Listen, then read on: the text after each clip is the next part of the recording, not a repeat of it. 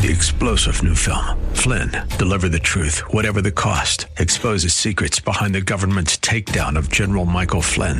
Flynn knew what the intel world had been up to. He ordered the first audit of the use of contractors. This set off alarm bells. He told the truth. He was the most dangerous person for Donald Trump to hire. They had to get rid of Flynn. Flynn, deliver the truth, whatever the cost. Available now. Watch it today. Go to salemnow.com. salemnow.com. Setting time aside for prayer, and we should end every day with our thoughts on Him.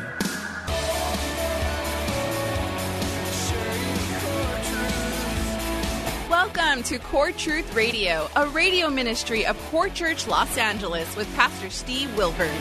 Pastor Steve will be teaching the Word of God with truth right from the Bible. For more information, go to corechurchla.org. That's corechurchla.org. Now, here's Pastor Steve with today's Core Truth.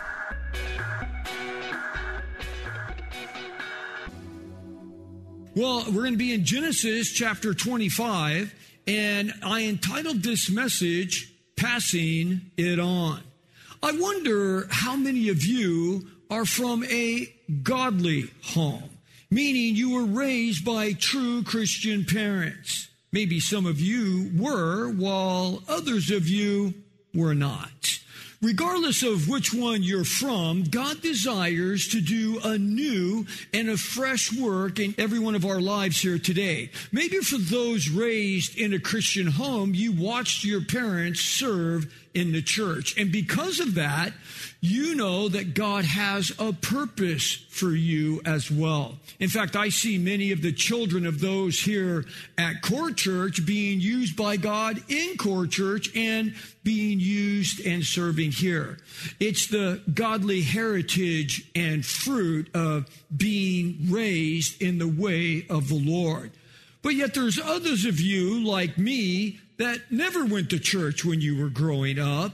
And for my wife and I, we had no clue what it meant to serve in the church. We were going to Harvest, me and my wife, for some 2 years when someone asked me and my wife, so were you both involved? And we said, involved?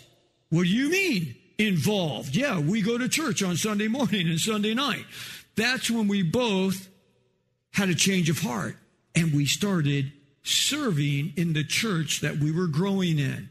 That's when we both decided to break out of the mold of how our parents had lived, and that's not being involved in serving in the church. Know this, God has a plan.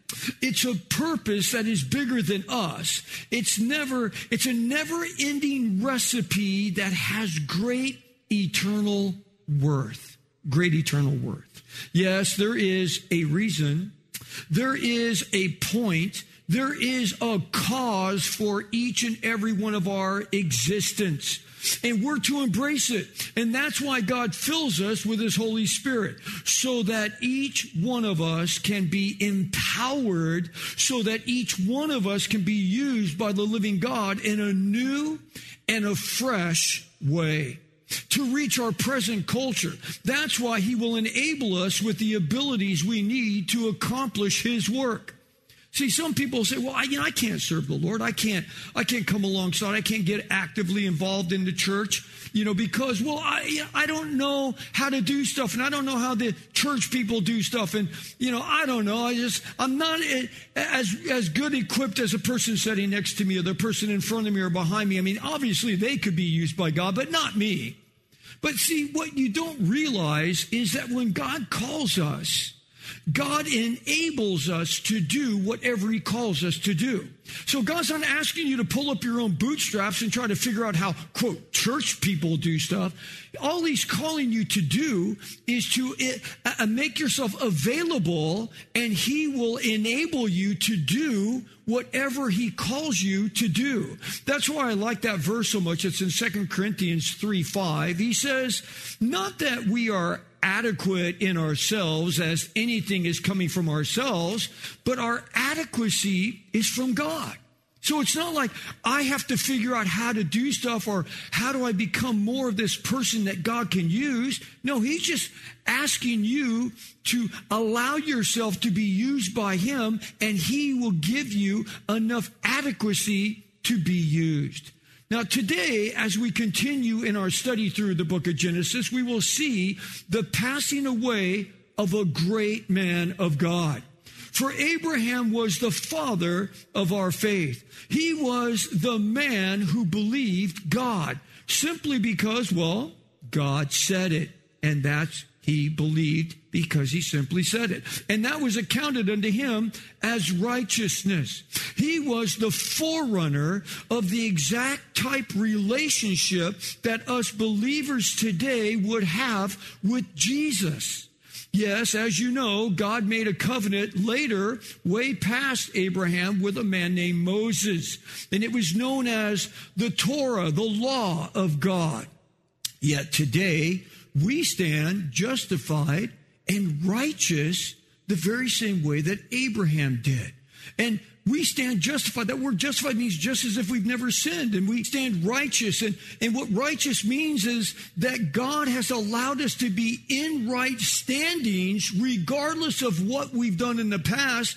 Because of the forgiveness that Jesus has given us through the cross, we are now in right standings with God. And that is exactly what happened with Abraham. He believed God, and it was counted unto him as righteousness. He was in right standings with God. And now we, because we believe in Jesus Christ, that he died on the cross for our sins, we are in right standings with God. We're told in Galatians 2:16, nevertheless, knowing that a man or a woman is not justified by the works of the law, but through faith in Christ Jesus, even we have believed in Christ Jesus that we may be justified by faith in Christ and not by the works of the law, since by the works of the law shall no flesh be justified. Now, some would ask, well, if we're supposed to keep the 10 commandments, or we're supposed to keep the commandments of God, we're supposed to do what's right and not do what's wrong. If we're supposed to keep these commandments, yet eternal life is through faith in Christ and not in the law, why then do we have the law? Well, listen to how the Bible explains this dilemma that we have here. In Romans 3:20, it says, because by the works of the law, no flesh will be justified in his sight. For through the law comes the knowledge of sin. So God had to establish the law so that we would have the knowledge of sin. Meaning, someone couldn't say, well, gee, I didn't know that. I mean, that's wrong. You didn't tell me that I can't kill my neighbor when I don't like something that he said. It's like, so God had to firmly establish the law that he would let us know everything that's right and wrong. But not only did God write it on tablets of stone, not only did he write it in books, the first 5 books of the Bible, which is known as the Torah, the Pentateuch, the law of God. And there's not just, quote, 10 commandments. There's 613 if you're counting laws. But not only did he write it and record it with Moses, but the Bible also tells us that he's wrote it upon the fleshly tablets of our heart. So when we lie, like when we're caught and it's like, did you eat the cookies on the counter? We're like, no, we got cookie crumbs all over our cheek. No, it wasn't me. It's like, inside you're lying and you feel it inside because you know it. God has established it inside of our heart. Now, Galatians 3:24 puts a little more insight on this. It says, therefore, the law has become our tutor or our educator to lead us to Christ that we may be justified by faith. So the law is our tutor. It's a schoolmaster. It's a teacher to lead us to Christ. Now, that word lead us in the original Greek actually means to drive us to Christ.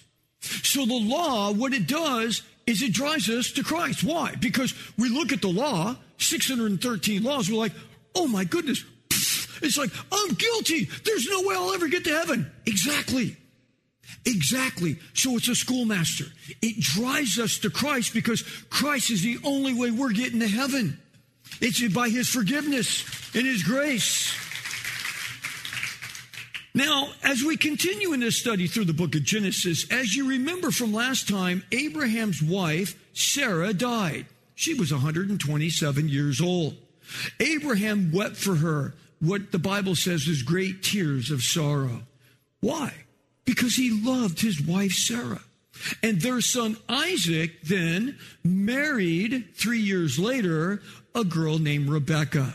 Now, the first 4 verses here of chapter 25 record Abraham getting married again way down the line. Now, it says in the first 4 verses here of chapter 25 that he had 6 sons with this woman, 7 grandsons, and 3 great-grandsons. Now, we're not told really anything else. It's just kind of like, boom, here's 4 verses, bam, here's what happened, and then he moves on.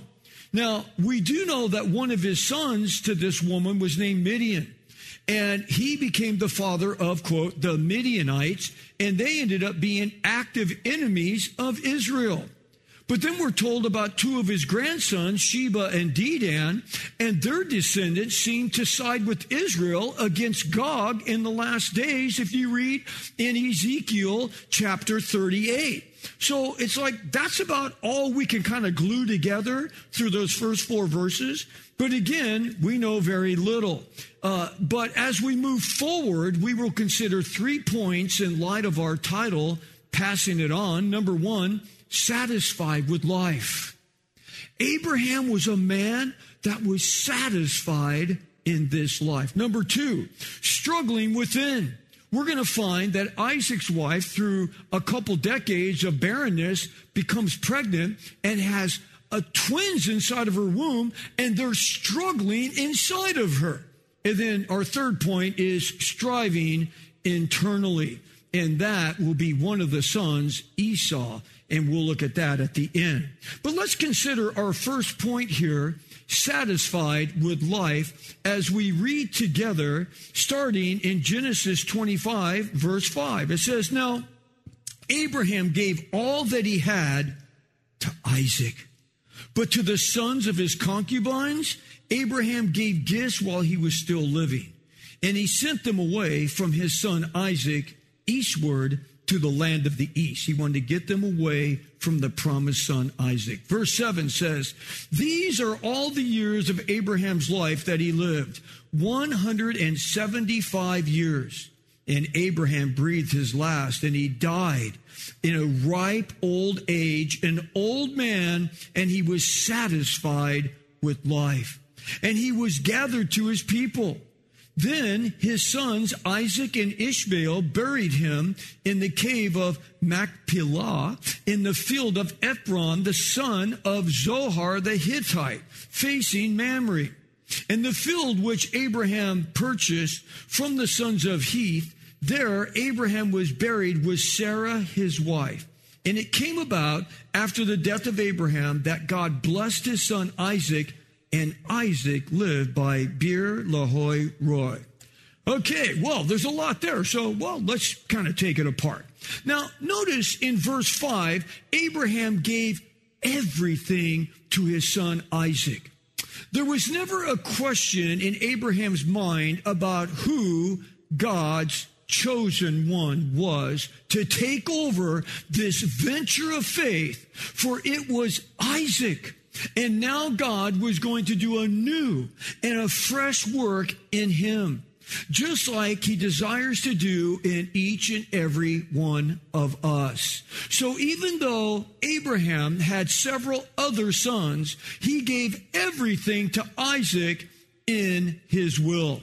Now, Abraham passed the baton, you could say, on to the son of God's promise, which again, of course, is Isaac, the son of Sarah. Yet to all of his other sons, verse 6 said, he just gave them gifts while he was still alive. Here, have a little present. And then he sends them all away. Yes, as much as we all don't want to think about it, we're going to come to that day that Abraham was coming to right here. where he realizes he's at the end of his life. It's when a man or a woman cannot escape from the inevitable, and that is the day of death. The day when this body that we're living in, this temporal housing, shuts down and we cease to live, either by old age like Abraham here, or by accident. We're not all guaranteed to live to be old. Sometimes we get cut short, some of us. Psalm 89 verse 48 says, what man or woman can live and not see death? Like, who can just live forever? Nobody in this temporal life. He says, he goes on to say, can he deliver his soul from the power of hell? No. There's a little word there, Selah, after that. And you'll see that many times in the Psalms. And then a lot of commentators don't exactly know for sure what that means, but a lot have said it means like a pause. And maybe it's a time to think about what was just said. So there's a pause there. Think about what was just said. Can anyone not die? No. No one can not die. In fact, the Bible says it's appointed for every man and woman to die once. And after this comes judgment. Yes, Abraham was 175 years old. He lived a long life. You can say that for sure. He outlived his beloved wife Sarah by almost a half a century. That's really old. You know, the oldest man living today, I looked it up yesterday, is Kane Tanaka of Japan. I don't know, maybe it's something in the water there in Japan. I don't know. But for this guy is 117 years old. He'll turn 118 years old if he lives another month or so, because on January 2nd, he's 118. But in our text, Abraham goes from the presence of the Lord. Notice goes into, I should say, the presence of the Lord. But notice in verse 8, it said that he died at a ripe old age, and that he was satisfied with life. Meaning that Abraham, when he died, he was full of life. He lived his life to the end, and Abraham finished strong. Now, many people, when they get old, they become bitter. How many times you run into people and they're just old, they're just cantankerous, man. They're just bitter old people. And, and their bodies are breaking down. Sin has taken a toll on their life, and they're just cantankerous. Now, I've been called to the deathbed of many people as a pastor. People are dying of cancer. They're dying of this. They're dying of that. They're just dying of old age. They're in the hospital. And people will call me, hey, go talk to my dad, my mom. Anyway, but you get in there, and I have seen this personally multiple times. If the people don't have any relationship with Christ, they are bitter. Life cut me short, and I'm sick of this. And they don't want to talk, and they're just nasty and everything. But then it's ironic how you'll go to the deathbed of people who have a strong relationship with Christ. It's a whole different picture. I remember Barbecue Bob. We all remember Barbecue Bob. And if you have been with us for a very long time, you know that we started off in an old bank building, which was on the corner of Overland and Washington. They've since tore it down, and they've built apartments. Imagine that in Los Angeles, more apartments, as if we need more apartments. But anyway, it used to be an old bank building, and that's where we started in 2010. Well, Barbecue Bob is the one who actually showed me that building. He's the one that said, hey, I found a building, and I think it can work as a church. And I'm thinking, I don't know. We went by and I'm like, no, this is too far off the freeway. I don't think this is going to work. And he goes, no, I think it will. And so I went in and we looked at it, and I'm like, oh my goodness, I think this will work. So, he's the one that showed us that building. And the reason we call him Barbecue Bob is because he'd have this giant smoker, and he would just make brisket for the whole church. I mean, there'd just be some Sundays we'd just say, hey, everyone wants to stay afterwards. We got brisket for free. And it wasn't just any brisket. It was like when it touched your tongue, you went to a happy place. Your eyeballs went back in your head. It was just awesome. Well, Barbecue Bob, he could be a little cantankerous at times, because he was working in our parking lot, and, he'd chew people out sometimes for not parking where they were supposed to park. And we're like, hey, Bob, we got to pull you out of the parking lot because you can't chew people out in the parking lot, okay? And so, he was kind of a gruff guy at times, but he died well. He got cancer, and, I remember I would go over and see him. I went to the hospital and everything, and the day he got sick, everything changed with him. He knew he was going to be going home. And it took a few months, to take its toll on him. And every time I went to see him, he was a happy man. He was so content in the Lord. And, as a pastor, when you're going to someone who's dying and you realize unless Jesus heals him, he's dying. Like he's gone past that point where there is no coming out of it. There is no, chemo that's going to work. Nothing's going to work. He is going to die unless God does something miraculous. And so, you're always, as a pastor, you're like, okay, Lord, how can I encourage him? What am I going to say today? Well, every time I went to see that man in the hospital, at his house over here in Culver City, he encouraged me. I'd walk in. Hi, Bob. How you doing? He's like, I'm doing great. How you doing, Pastor? How can I pray for you? It's just like, Bob died well. And that's how Abraham died. Amen. He finished strong because Abraham walked with God. For it was God who called Abraham to leave what was familiar to him at 75 years old. Then he journeyed with God for another 100 years. God called him at 75. He walked 100 years with God. That's a full century, just proving once again that our relationship with God is not a 40-yard dash, but rather our journey of faith should be likened to a long-distance marathon. That's why the man or the woman of God who desires to go the distance with the Lord this side of heaven should wake up every day seeking the Lord. By setting time aside for the reading of God's word, setting time aside for prayer. And we should end every day with our thoughts on him. I go to bed every night and I think about, I'm going to bed, I'm like, well, good night, Lord. I pray for my wife that she could get a good night's sleep. And then nights like last night, I woke up at 4 a.m, which I didn't want to wake up. And of course, I'm laying there. Well, good morning, Lord. And I'm like, I have to go to sleep. It's like, I need sleep. I don't want to go into Sunday morning feeling like a vegetable like I feel right now. But it's like, I just started praying. Well, Lord, since I'm up, and I just started praying about just different things and this and that and what have you. And, and it's like, again, this is what needs to be on our heart. We need to set that time aside for him. Let's not forget, again, Abraham was known as the friend of God. Yes, I wonder when our life is all over, how are you and me going to be remembered? What are people going to recall about our lives? What will they reflect on?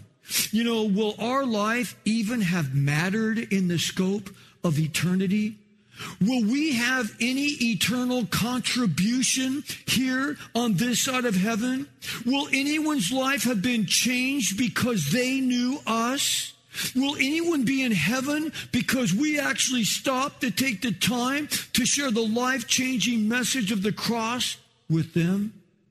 Know this, how we choose to live and what we choose to do on a daily basis, get this, it matters. It matters. Make no mistake about it. Some lives will finish early before they should. Some people will die before anyone anticipated them dying. Not all of us are going to live to be old like Abraham. I think about what the Apostle Paul said at the end of his life. As you know, the Apostle Paul wrote half of the New Testament. That's a lot. 27 books, he wrote half of them. Well, what did he write in the last book of those half that he wrote? What's the last book that he wrote? It was 2 Timothy. And what's the last chapter in 2 Timothy? It's only got 4 chapters in it. So in chapter 4, so this is the end of what the Apostle Paul wrote. And he said in 2 Timothy 4:7, he says, I have fought the good fight. I have finished my course. I have kept the faith. In the future, there is laid up for me the crown of righteousness, which the Lord, the righteous judge, will award to me on that day. And not only to me, but also to all those who have loved his appearing. So you're out there doing the work. You're looking for Jesus to come back. Guess what? There's rewards there. Yes, Paul said that he fought the good fight, that he finished the course, that he kept the faith, and because of that, he looked forward to a reward in heaven. Thanks for joining us for Core Truth Radio. You've been listening to pastor and Bible teacher Steve Wilburn of Core Church Los Angeles. If you'd like to hear more messages by Pastor Steve, download the Core Church Los Angeles free app, available on iOS and Android. Core Church is sponsored by and a listener-supported outreach of Core Church LA. If you have been blessed by this program, consider supporting our radio ministry by texting Core Church LA to 77977. You can also give via our app or online at corechurchla.org, as well as writing to P.O. Box 34789, Los Angeles, California, 90034.